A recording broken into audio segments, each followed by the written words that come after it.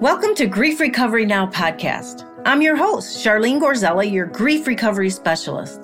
This podcast is being produced just for you, someone who has been challenged and heartbroken over a significant and devastating loss, death, divorce, sudden life change, or the many other ways we experience grief. You will be taken on a conversational journey with me and some special guests who have come out the other side of grief and committed to small, powerful, and courageous steps that made all the difference in their lives for the better. I want to instill in you on what is possible, that joy, hope, peace, and happiness is closer than you think. While your life is forever changed, you can have a beautiful new outlook on your relationships and loss with a sense of completion that goes deep in your soul. Ready, set, now. Let's get started. Hi, everybody. This is Charlene Gorzella, your host for Grief Recovery Now podcast. So happy you're here today. I am so grateful, especially during these times, that the Grief Recovery Now podcast is around, up and running for people who are grieving, people who have experienced sudden extreme loss, devastating loss, changes of all kinds. And that's one of the definitions of grief, is when sudden change is happening in your life. It could be a loss of a loved one. And it could be someone sick, and all kinds of chapters that you go through, and then until the finality of a death, expected death, unexpected death, loss of a loved one. Nowadays, we have dating, we have ghosting. That's sort of a death of hope and possibilities of someone you had a great conversation with. And all of a sudden they just ghosting, if you don't know what it means. And I know we have people all over the world listening, is when someone just all of a sudden you're having a relationship, or even if you've gone on 5 dates and all of a sudden they just drop you like a hot potato and you don't know what happens. That is a form of grief. There must be at least 40 forms of grief that we can experience. So my mission is to make sure to let people know it is okay, more than okay, to experience grief and loss through even the pandemic, or a job loss, or even a change role that you've been in your work. It's sometimes conflicting changes that happen. You're happy that you got the job, but yet you're going to leave things behind, like friends that you have in your department, or the uncertainty that comes with newness in life, or sudden changes that are going to be coming up. So welcome in wherever you are. Please do not downplay. If you're feeling something and it's hindering your life in some way, maybe even small ways, where you're eating more, you're not eating, you're not showing up to your friends, you're not saying yes to life, or whatever that means to you, we are here for you. Also, if you know of anyone, a beloved friend, or even your next door neighbor seems to have some changes in their life, let's be there for each other, okay? And if you feel this podcast is worthy of their time, or you got something out of it and they can benefit from it, please share it on all the social media platforms, word of mouth. We're here for you. Come as you are. That's what I call our podcast. Come as you are podcast. At the beginning of each episode, I have an off the cuff with Charlene Gorzella. And today I thought I would talk about what's going on in the world today. There's so much going on. And I could not have this podcast without bringing up what's happening in Ukraine and Russia. A lot of loss going on there, a lot of certainty. I am just touched beyond measure, the pain I feel for what is going on there, the injustice, and whatever you feel about what's going on. If you're from Eastern Europe, I know my family is from Poland. I took in 2 Ukrainian 16-year-olds years ago who were going through heart surgery from Ukraine when I was living in Chicago. Had them at my house for 6 weeks. They were 16-year-olds, were able to have free surgery in the United States through the Rotary International. And I took them for 6 weeks. And I have to tell you, it's just a beautiful spirit about the Ukraine people. And we're all in this together. And I'm so happy we're all uniting. I'm happy about that. This is where mixed emotions come in. I'm happy that we're all banding together in support of Ukraine and the injustices that are happening right now. And what's going on, seeing babies in neonatal having to go in bomb shelters, people in subways in their train station. It's winter there right now, everything that goes through us. And I thought about this. I don't know if you remember Wizard of Oz. I know I watched it. I don't know if you watched it. And I remember Dorothy with her dog Toto was going down, in this forest, right? And one of the songs was lions and tigers and bears. Oh my. And I thought today, I was like, pandemic, politics, and war. Oh my. We are getting a lot thrown at us. We've got social media, Facebook, LinkedIn. I don't know how much news is in LinkedIn. I'm not in as much as I used to be. Television, Instagram. We're getting bombarded with news of loss and devastation on so many levels. I have to tell you, and I've said this many times, is that I believe the third pandemic could be grief. And NBC wrote an article about that. So please take care of yourself. The nervous system gets affected by extreme grief. It's trauma. It's traumatic. That's what's happening there. The uncertainty, being displaced, afraid you're going to have a bomb thrown at you. You're saying goodbye at the train station to your father when you're 3 years old. This is not for nothing. Why I'm here is grief recovery. And that's what I teach here and I take my clients through. It is a recalibration of the grief that you're going through. You don't forget about the things that have happened. And we'll talk about this with our guest, Poppy, but we walk around in certain filters that affect us for the rest of your life. I know what affected my life. And so I want to wake up the world on what grief recovery can be and do for you and forever change you for the better. So thank you for listening. And let's go to my favorite portion of the podcast. Let me introduce my guest, Poppy Farchigiani. She's an author, mentor, motivational speaker, marketing, media entrepreneur.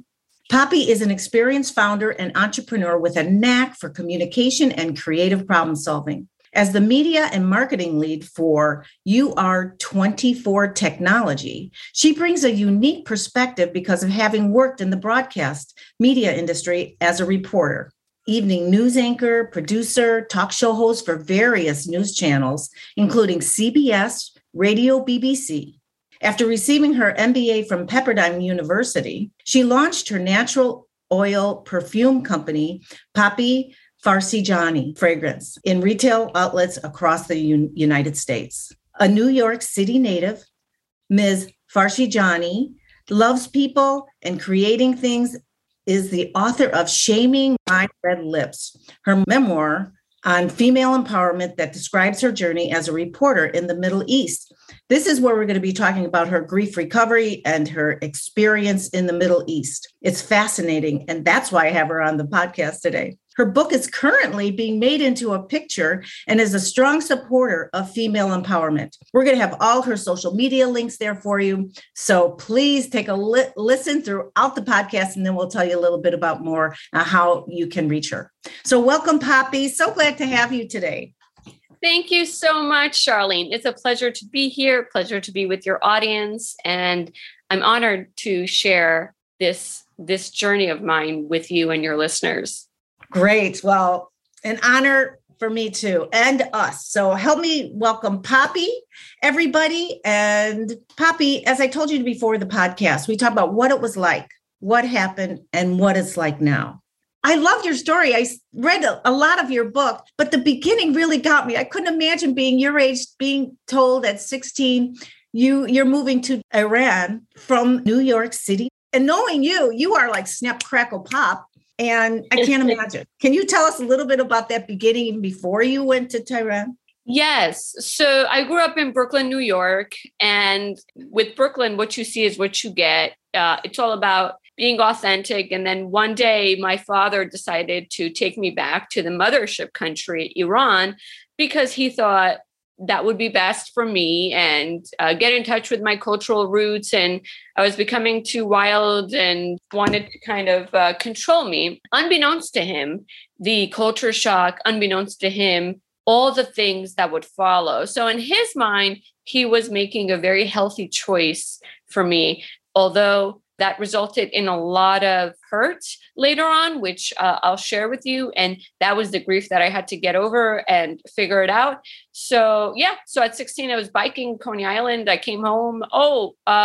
Pack your bags. I said, wait, aren't you guys supposed to ask me if I want to go? Aren't I at that age where I should be respected and asked? And no, this is a good choice. And I remember I felt so not being counted for when I wasn't asked, because it wasn't like I was 7 or 8 years old. I was a teenager. So I had a voice and nobody wanted to hear me out, especially with such a big move. It was like moving from Brooklyn, a whole different country, different culture. It wasn't like moving to Long Island. It was moving to a whole continent. Yeah. And your parents, can I ask you, sorry to interrupt you, but I want to go back to your dad and mom. They moved to the United States for a reason.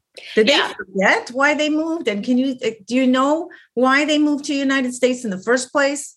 Once they got married, they moved for better opportunities for me for a better life, basically.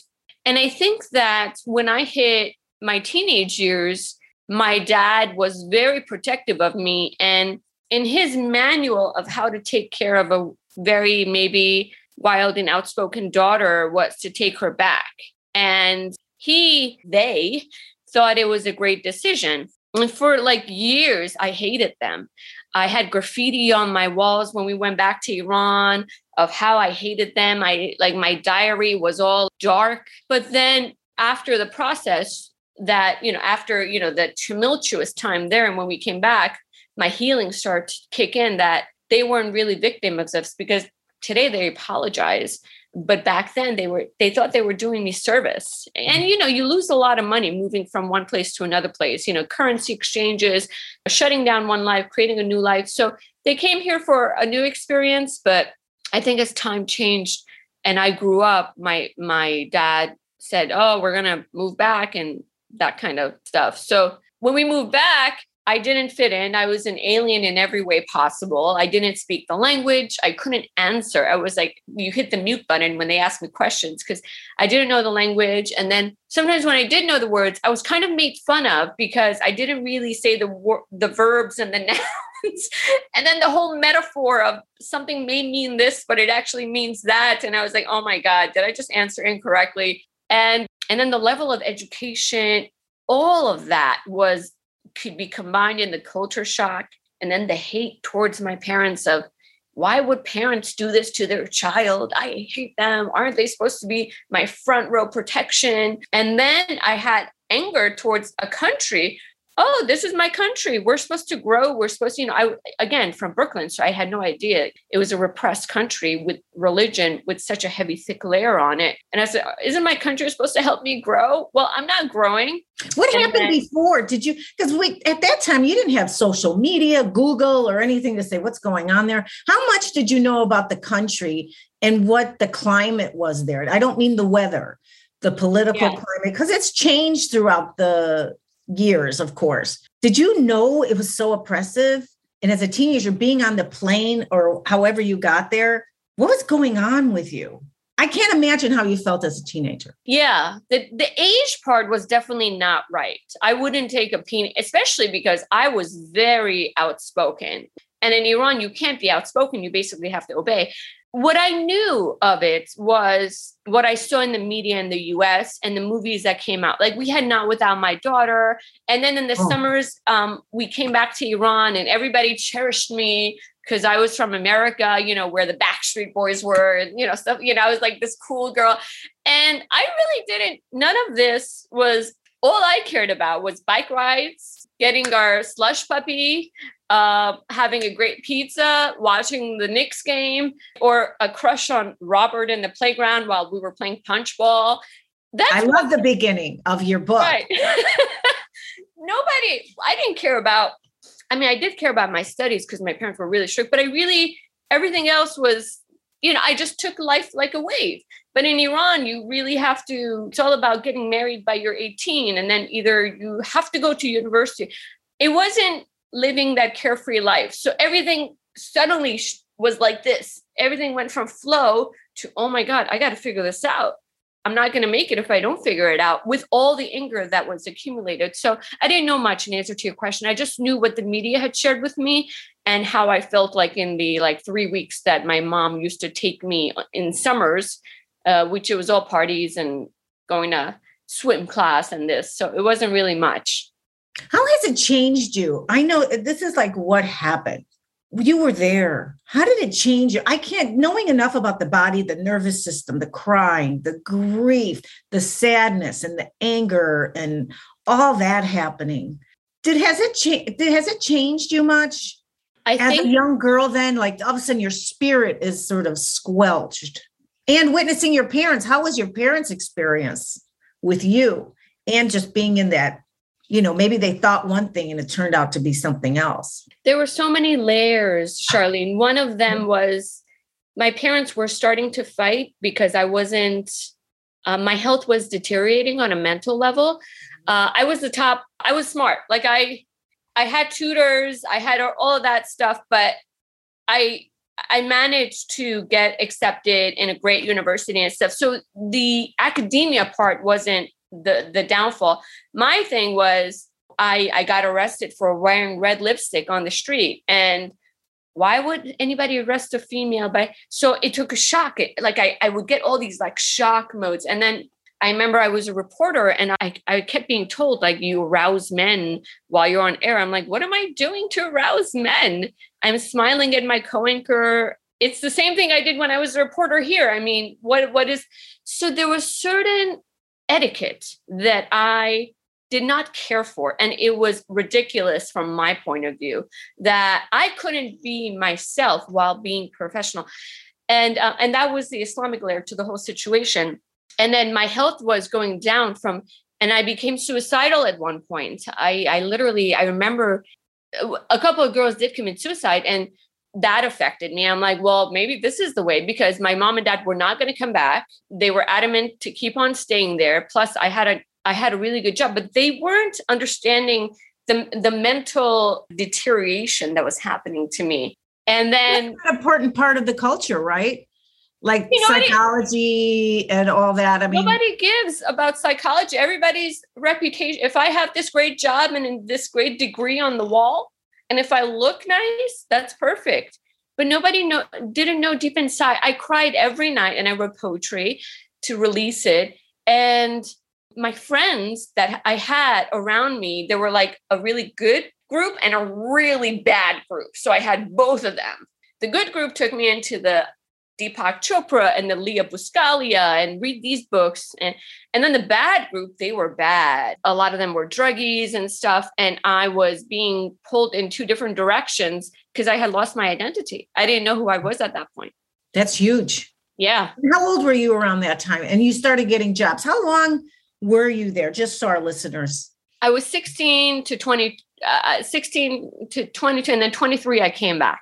Oh, okay. So that's a significant amount of time and different stages of life. Yeah. Yeah. It's a very significant. And even right now that we're making the picture, I have hurdles that come up on the path of the entertainment world because I'm an entrepreneur. And every day I'm like, okay, I'm just dropping this. I can't deal with this. And then right at sunrise, I feel this calling that this movie has to be done. Like I literally feel like a string pulling me because of the amount of suicides. I feel like I'm the leader and like the universe is telling me you are tasked to do this. So you better get up and you better start making calls again.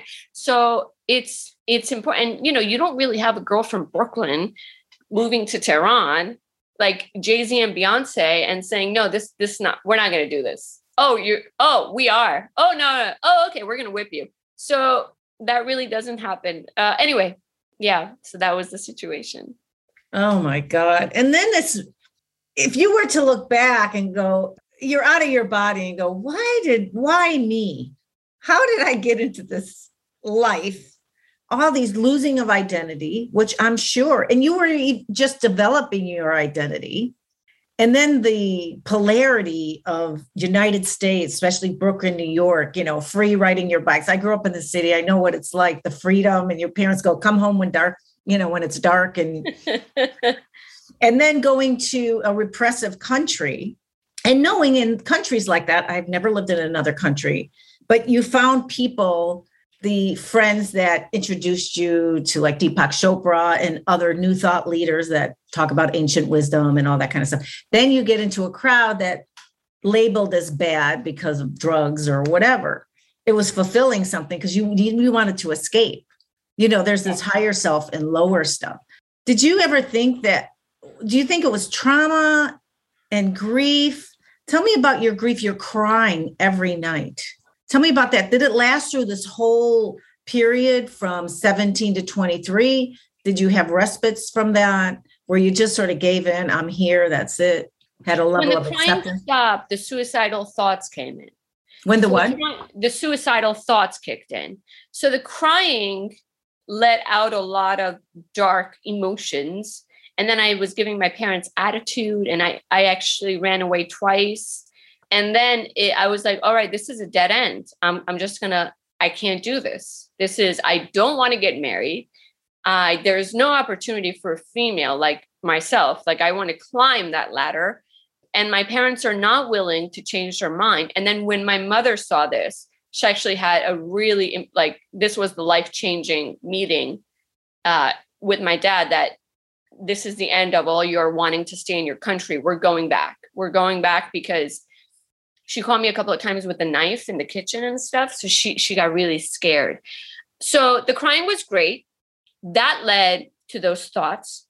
And that led to taking me to the Dr. Phil of Tehran. And he told my parents, you guys are out of your mind. If you thought she's going to survive here, she is in a lot of pain. And I had gotten into a coma mode at some point. I had become numb. And when my mom, I remember, came to me and she told me we're going back, I still didn't believe her. I said, you guys are just trying to joke with me. So 1 or 2 days I feel better, and then the joke's up. I said, when I see those tickets, our passports, us packing, then I'll be okay. And even then I was like, they're going to catch us. I was so scared of the border and all that stuff. And the day that we came back and I walked into JFK, that was the day that I was okay again. Wow. That is powerful. Yeah. Just to live that life of a young girl. How did you survive? Just as for our listeners who are maybe someplace they don't want to be, they could be in an abusive relationship. Not saying your parents wasn't abusive, but in some way the act, even them not knowing that, forget the word abuse, but being somewhere, even though they're loved ones and they wanted what was best for you and they thought they were protecting you. What can you tell people? Even someone who doesn't realize they're harming their spouse or children or whatever from maybe family of origin stuff, and they think it's just normal. How could that person that's going through something similar to you, not necessarily leaving country, what would you say? You said you did poetry and you also sought help. You took the actions you could by getting jobs and you made friends and all that. You did the best you can do. And what I love is that just that fire and spirit, and you probably just strengthened in some way. While you may have gotten weaker some areas or felt weakened, it maybe was making you stronger. Or I know I'm throwing a lot at you. Tell me what you think about that. No, it's okay. I honestly think, Charlene, if anyone is going through any pain, don't forget a couple of things and write these down. Journal in the morning that no matter how much pain and no matter there's no way out, there's always something to the adversity that you're going through. There's always a flip, and try to just take a breath and know that that is trying to communicate something with me. If I had not gone through what I went through, I couldn't be mentoring the girls in their teenage years today. And that's the most fulfilling part of my legacy or my life right now, when I see that I could help someone shift their thoughts and realize, okay, my parents, they know what they know. That's okay. They're not victims in this, even though I hated them. It took 10 years for me to heal. And I think I'm still healing. I went to New York for 10 years. So I think for anyone that's in a grieving mode, whether you're grieving a messy divorce or identity crisis or business failure, it's okay. Let the emotions go through you. Be a third person observer, watch it, feel it, and know that within that adversity, there's always something that you can look forward to, and reach out for help. I started putting mentors, people that positively impacted my life. And those mentors, when I went into my New York City, that my 30s decade, I went to New York to figure it out. the mentors helped me. And then I started reading the books that would help me, going to conferences that would help me, and disassociating with people that would bring back that trauma, because I was still healing from that trauma, right? Mm-hmm. People say, I don't even like using the word boundaries, because I think what you resist persists. Yes. So I just, if anybody is bothering me, instead of like saying, oh, this is the problem, say, this is the answer. I'm not going to say this is the problem and this is the boundary that I'm drawing and you better back off. I'm going to say, this is the answer. And this is my consolation. Instead of focusing on the problem, focus on the answer. So I started doing that. So anyone that's going through it, no, I mean, it couldn't be worse that they were going to cut my lips. I had 70 whips to my name. What does that mean? And we have people from worldwide listening here. So tell us a little bit about some of the repercussions that could have happened to you if it didn't. You had 70. Yeah. So within an Islamic country, you're supposed to wear this long coat and your legs are not supposed to be out after a certain length. So a little bit below the knees is the distance that is the measurement that your pants should be long to not make it look sexy or anything. So mine was a little bit shorter. It was like ankles a little bit. It was kind of like halfway in between my knee and my ankle. And this was considered like super short. And then I was wearing my scarf, but my scarf, the scarf should be here. My scarf was falling down my head, which mind you. It needed to be on the forehead because this is audio. So is it up above your eyebrows? Yeah, it should be like, a little bit of root is okay. But it was kind of like halfway in my head. Kind of like, That's mask wearing. It wasn't right underneath the nose mask. Not to lighten it because this is serious stuff is happening.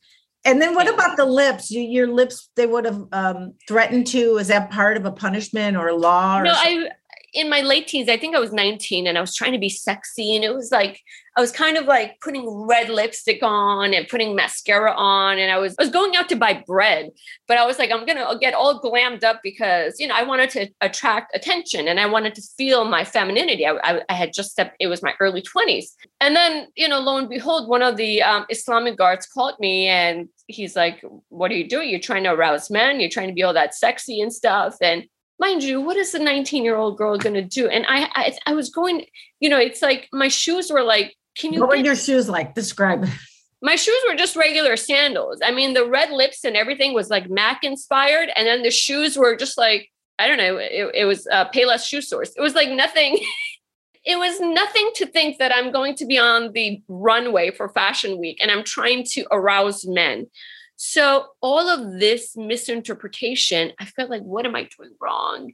Every day going to work, oh, you're supposed to be like this and you're not supposed to laugh with men like that. And when you laugh, you like say, that's too loud for a woman. You should like be a little bit on the lower end. Why can't I be myself? I was accepted in Brooklyn. Nothing has changed except my geography. So the grieving took a long time, especially reconstructing that relationship with my parents. I had to sit down on Father's Day and tell my dad that I forgave him because for a long time I did not. And with my mom, I always knew she wasn't the main decision maker. It was my father that made the main decision. And it was my mother that helped me come back. So, it's just the ins and outs of the culture, and then I find it my responsibility to break that chain for my daughter or whoever, my goddaughters or whoever, females in my life or males, doesn't matter.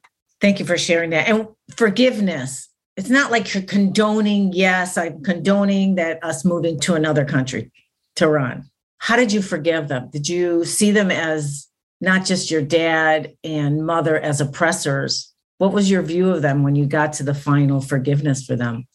Even though it's probably, I don't know if you have a little inkling of it still, of anger towards them, or tell me about that.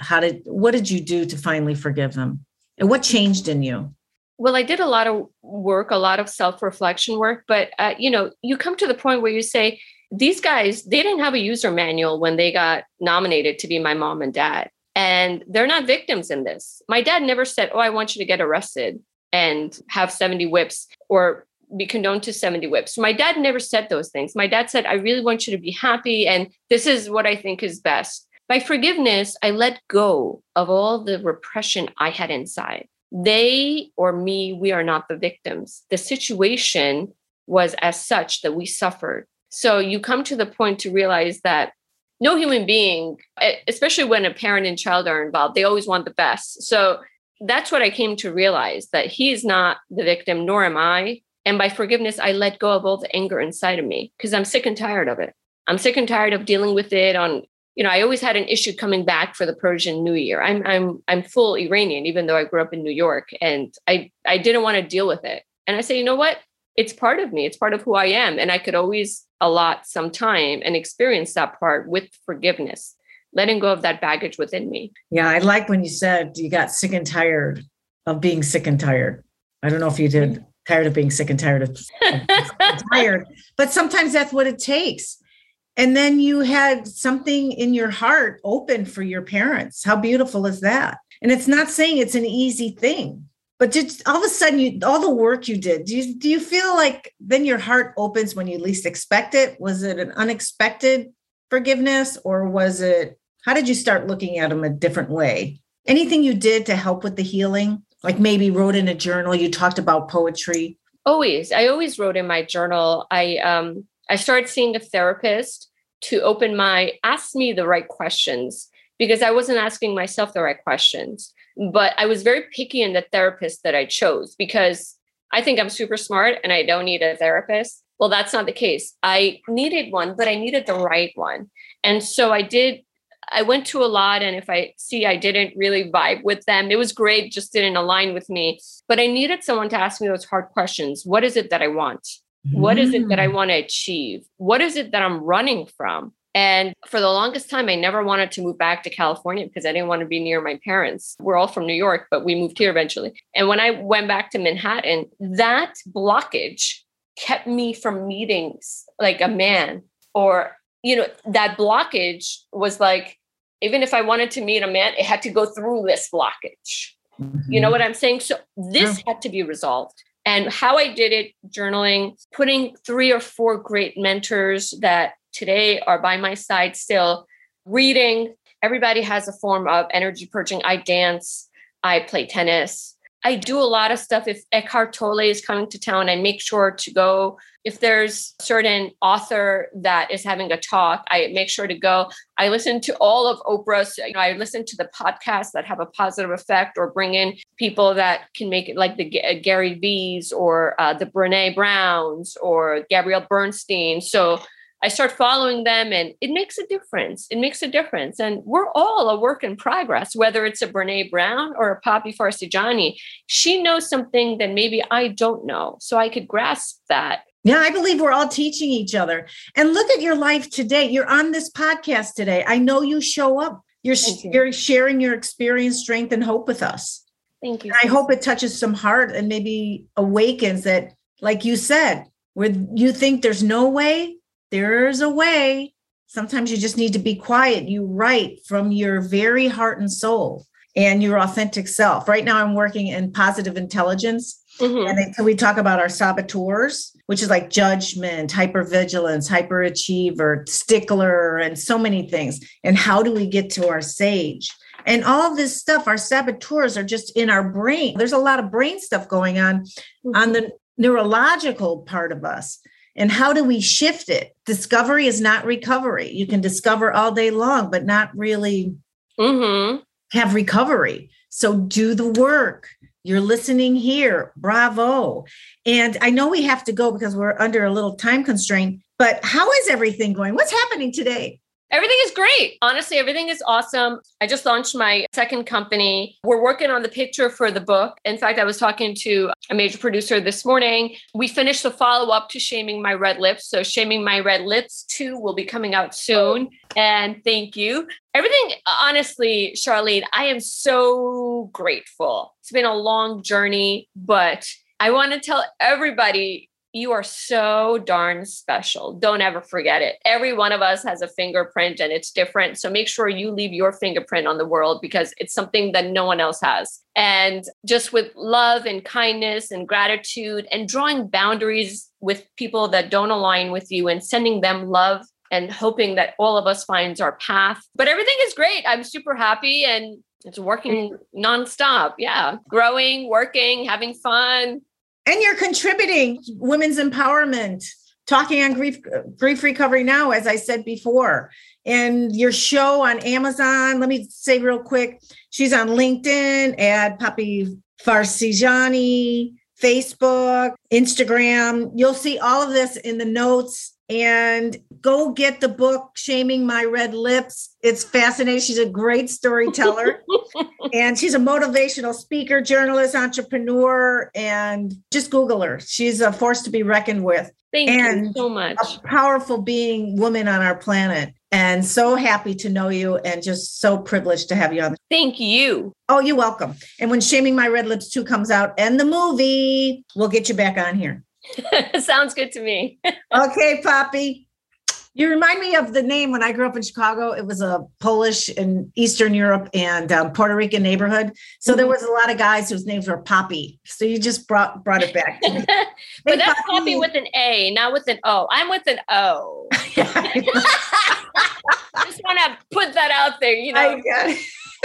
Thank you so much. And everybody, we're on all the podcast platforms and Facebook, LinkedIn. We're on Instagram, which is great. Our Facebook page, we have a private page called Grief Recovery Now. Come on in. I'll get you in. Just ask if you can come in and I'll let you in. Looking forward to talking to you all again. And we'll see you soon. Peace, love, and harmony. Bye, everybody. Bye, Poppy. Thank you. Bye, Charlene. Thank you for joining our Grief Recovery Now journey. Like what you heard? It would be the biggest compliment to our mission if you would please subscribe, rate, and review Grief Recovery Now on Apple Podcasts, and we will keep you posted on our next podcasts. If you don't have Apple, we are also on Spotify, Google, Stitcher, and other podcast platforms. Also, please join our private Facebook group, Grief Recovery Now, and if you are in need of any personal attention, please contact me with the link on this podcast page, which is griefrecoverymethod.com/GRMS/Charlene-Gorzella. It would be an honor to hear from you.